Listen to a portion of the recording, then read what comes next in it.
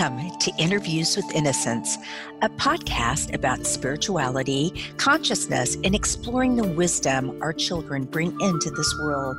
I believe that our very young children are our greatest teachers. After all, they're the masters of living in the present moment, bubbling in unconditional love, enjoying the messiness of life, and curious about the universe in all its dimensions.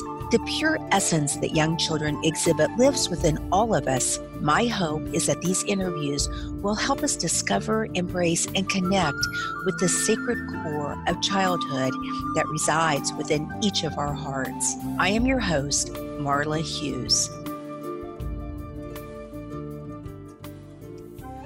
I am so pleased and honored to have Dr. Tony Cicoria on the show today. Dr. Cicoria is a renowned orthopedic surgeon with a really busy practice, working 10 to 12 hours a day, who had no interest, time, or talent for music until he was tragically struck by lightning in 1994. The bolt was enough to kill him, but he was soon resuscitated after having a powerful near-death experience. Soon after his NDE, Dr. Cicoria developed a sudden craving for listening to classical piano. So today I am so excited to have Tony, and this is going to be 2 episodes. And the first episode, he's going to talk about his profound and very unusual near-death experience. And then next week, we're going to dive into this passion for music and all about that. So welcome to the program. Thank you. So could you tell us a little bit about what happened? Sure. It was August 24th, I think it was, 1994, and we were having a large birthday party at a place called Sleepy Hollow Lake, which is in Athens, New York, just below Albany, the capital. And we were at a lakeside pavilion, and there were about 25 members of the family there, adults and children, and the party was up on the second floor, and I happened to be out on the ground floor running the barbecue. And the morning started out, it was a beautiful day, and I wasn't paying attention because I was paying attention to the grill. And at some point, I had come to the thought that I needed to give my mom a call. She was not there, and just to check on her. And so I got my brother-in-law to cover the barbecue, and I started to walk away, and I felt a couple of raindrops, and I looked out over the lake, and I saw that there were some clouds, and I just kind of ignored it.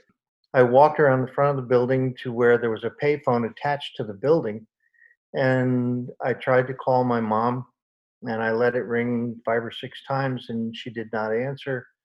And I started to pull the phone away from my face, and as I did, I heard a loud crack, and the phone I had taken in was about a foot away, and I heard this loud crack, and this huge flash of light came flying out of the phone, and it hit me in the face and just threw me backwards like a rag doll. And as I was getting thrown backwards, suddenly something very confusing happened. I had the sensation of moving forwards, and it didn't make any sense to me because I saw exactly what happened. I knew what had happened at every millisecond of time, and I knew I was traveling backwards, but now this sensation of moving forwards, and then I was standing there, and I was absolutely confused. It didn't make any sense to me. I knew that I'd been hit. I looked in front of me, and the phone is dangling, and I'm standing probably 5 or 6 feet away from it, and I'm just utterly confused, and it didn't make any sense. And all I had was that vague sensation of moving forwards. And just then I hear my mother-in-law screaming, and she's at the top of the stairs. I'm at the bottom of the stairs because the party was up on the second floor. And all of a sudden, she starts running down the stairs towards me. And I thought, okay, this is not good. And as she got closer to me, she was not looking at me. She was looking off to her left. And as she got to the bottom of the stairs, she passed right in front of me and she raced to her left. And I turned to see where she was going, and I was confronted with myself on the ground. Mm. And at that point, I walked over toward where all the action was, and I'm lying on the ground, and I'm thinking, and the first thought that came to my mind was, "Oh shit, I'm dead." Wow. And and then it started to make sense that that vague sensation of moving forward was me separating from my body, and so now I'm standing there, I'm looking at the carcass on the ground, and I see the lady who was standing behind me waiting to use the phone. She starts to get down to do CPR, and my mother-in-law is crying, and I'm standing there, and I'm like, my mind is absolutely racing. And one of the first things that came to mind was, whoever I am, I always am. I'm standing here and I'm thinking about all the things that are happening. I'm realizing that my consciousness is with me because I'm thinking exactly the way I normally would. I'm thinking even in the vernacular that I would think in. And as I'm standing there, I'm watching all of this going on, and I'm trying to talk to them. I can hear them and I can see them, but they can't see or hear me. And stood there for a number of minutes, and after having had the realization that the consciousness survives with me, I thought, well, there's no point in standing here. I'm going to turn around. I'm going to go back upstairs and see if I can see my family. And so I turned and walked away, and I go toward the stairs, and I get to about the third stair, and I'm looking down the stairs because I always do that because I don't want to trip and fall. And as I get to about the third stair, I see that my legs are starting to dissolve. And that kind of struck me as like, oh boy, this is going to be interesting. And as I got to the top of the stairs, I had lost all form and I was just a ball of energy. And the stairs take a left and go up the second flight. And rather than do that, I just went right through the wall. And when I came out on the other side, I was directly over where my wife was sitting on a chair painting children's faces. So there were a bunch of kids at this party, and she was in charge of painting faces and helping to entertain the kids. And I passed directly over her, and I made a specific note of where the kids were and how many there were and where they were standing.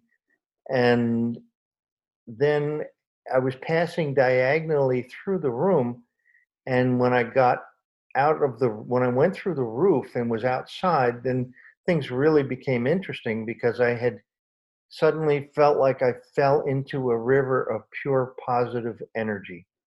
And it Mm. was a bluish white light, and it had flow, and it reminded me of swimming underground in a crystal clear stream where when you looked up at the sun and the sun was pouring through the water and it had this bright sparkly kind of an appearance, but it was this bluish white light. And the thing that was amazing about it is that it radiated the most intense peace and love that you could ever imagine.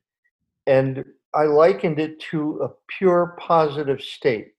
In science, there's something called absolute zero, where it's a pure quality of state where there's no motion, no molecular motion.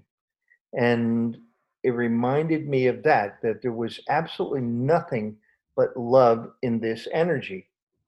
And it had the sensation of movement. I could feel the movement of this energy like a river flowing.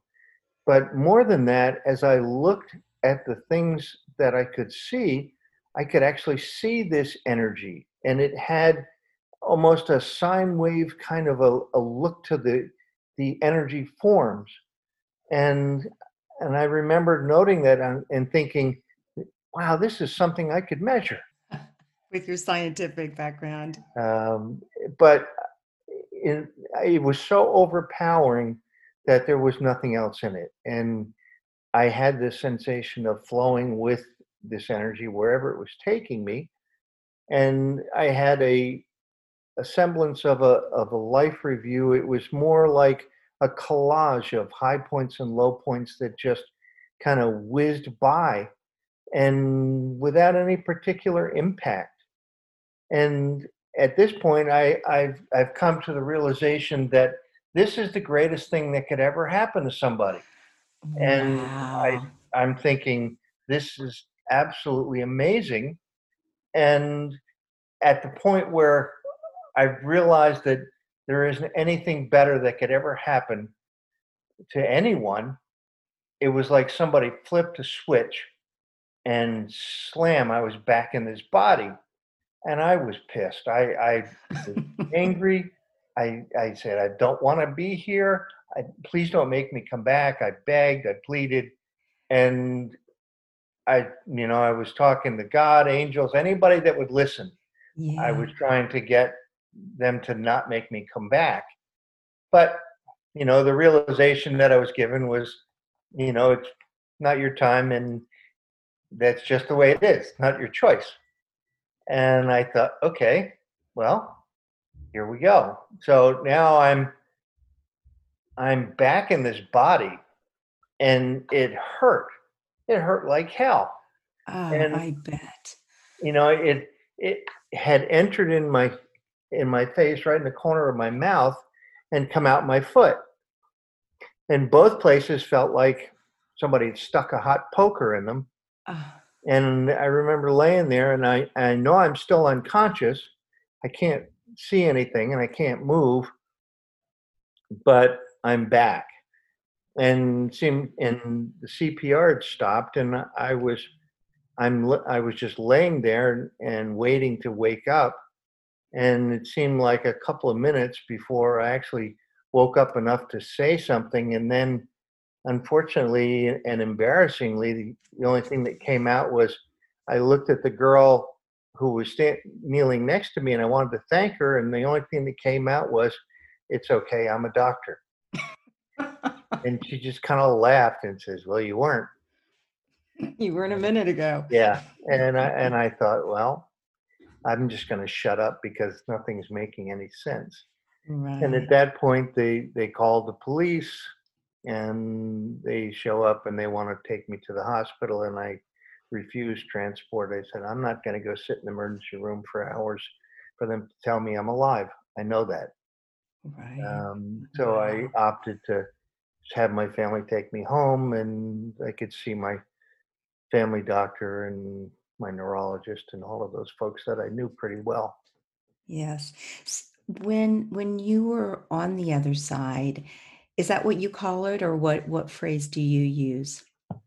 On the other side is a Yeah. good phrase because one of the things that I was struck by was that it literally is a veil.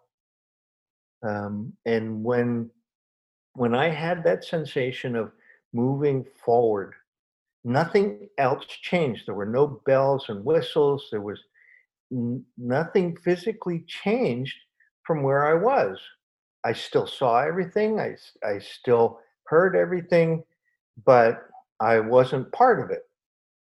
And I call it a veil because the veil has just pulled aside and I was someplace else. Wow. Where is that someplace else? Was I in another dimension? I would have to assume that that phase change is nothing more than a change in dimension Right. and that it exists right here. When I was on the other side, the thing that I was struck by was the absolute love and peace. the energy that pervaded everything. And one of the realizations that I made at that time was that whatever this energy was, this was what made up everything that we see and know. And I thought, well, if this if this force is God, then I understand. Right. Were you scared at all at any point when it first started, or when you came to the realization that you were dead? Was it scary for you? No, actually, it wasn't scary. It was a shock because I guess I expected there to be something that would tell me that I had died, Right, but right. it didn't. It was just there was that very subtle sensation of moving out of the body, and Yeah. then nothing else was different.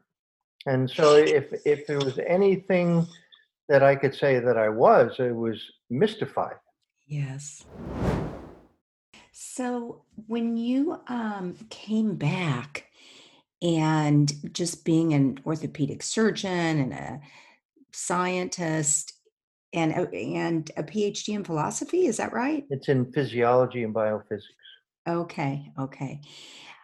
How did you integrate this, and what did you think of it? And what was your religion before, if you had one? Had you ever really thought about what would happen when someone died?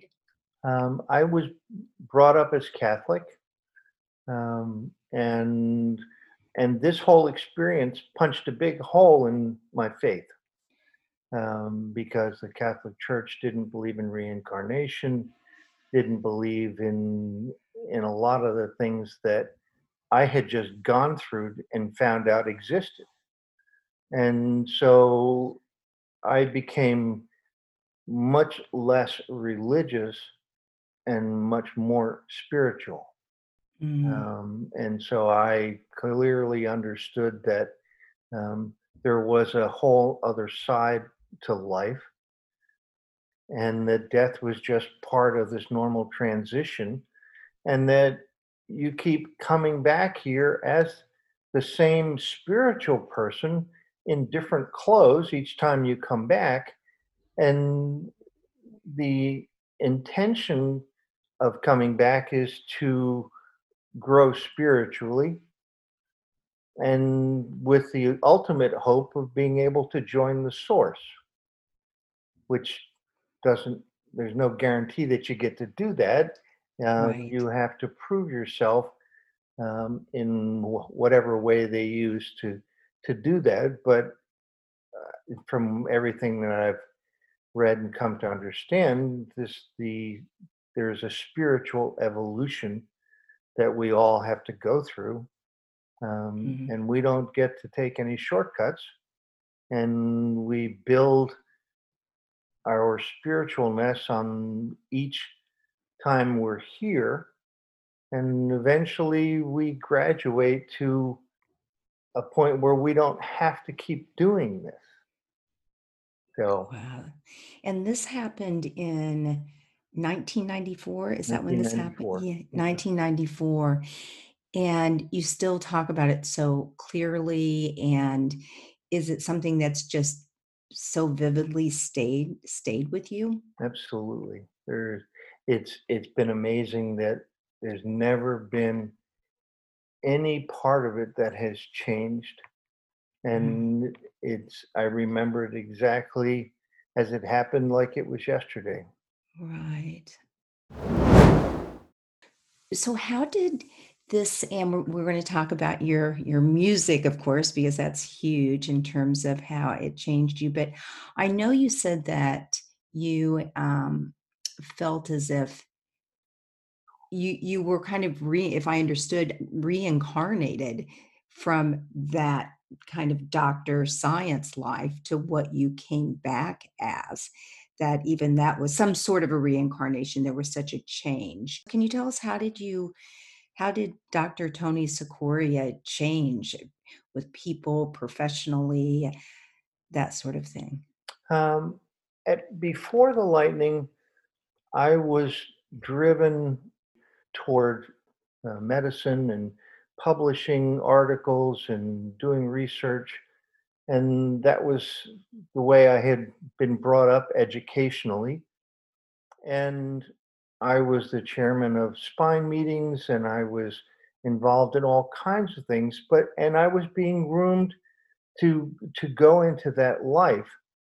And suddenly none of that mattered.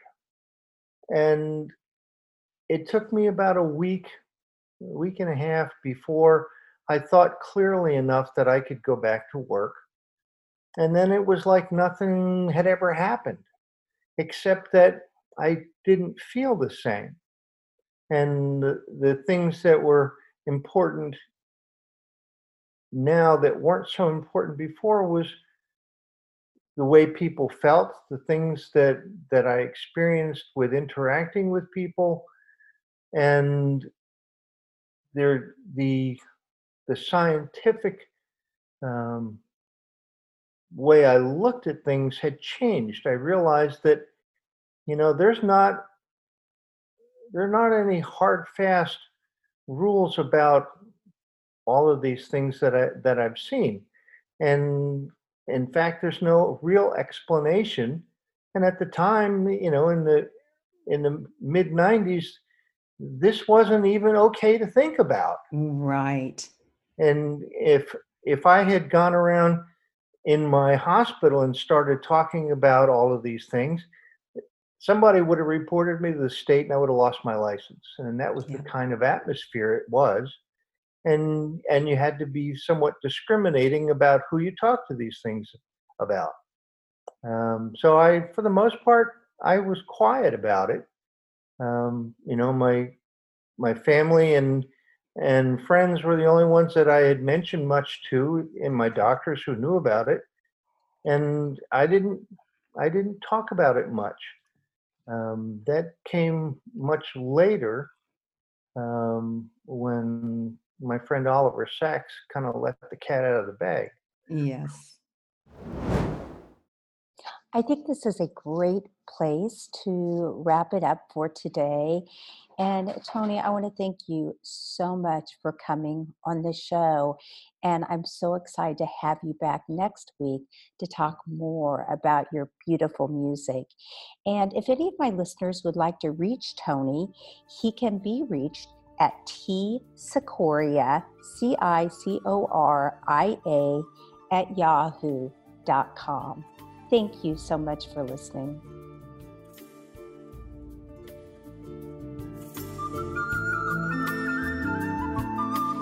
Thank you so much for listening in today. If you want to learn more about the show, you can find us at interviewswithinnocence.com and on Facebook or Instagram at Interviews with Innocence. Please write me a message, tell me what you liked, and let me know what else you would like to hear. I would love to hear from you. And if you liked what you heard, please leave us an iTunes rating and review. It helps other listeners find the show. Thank you.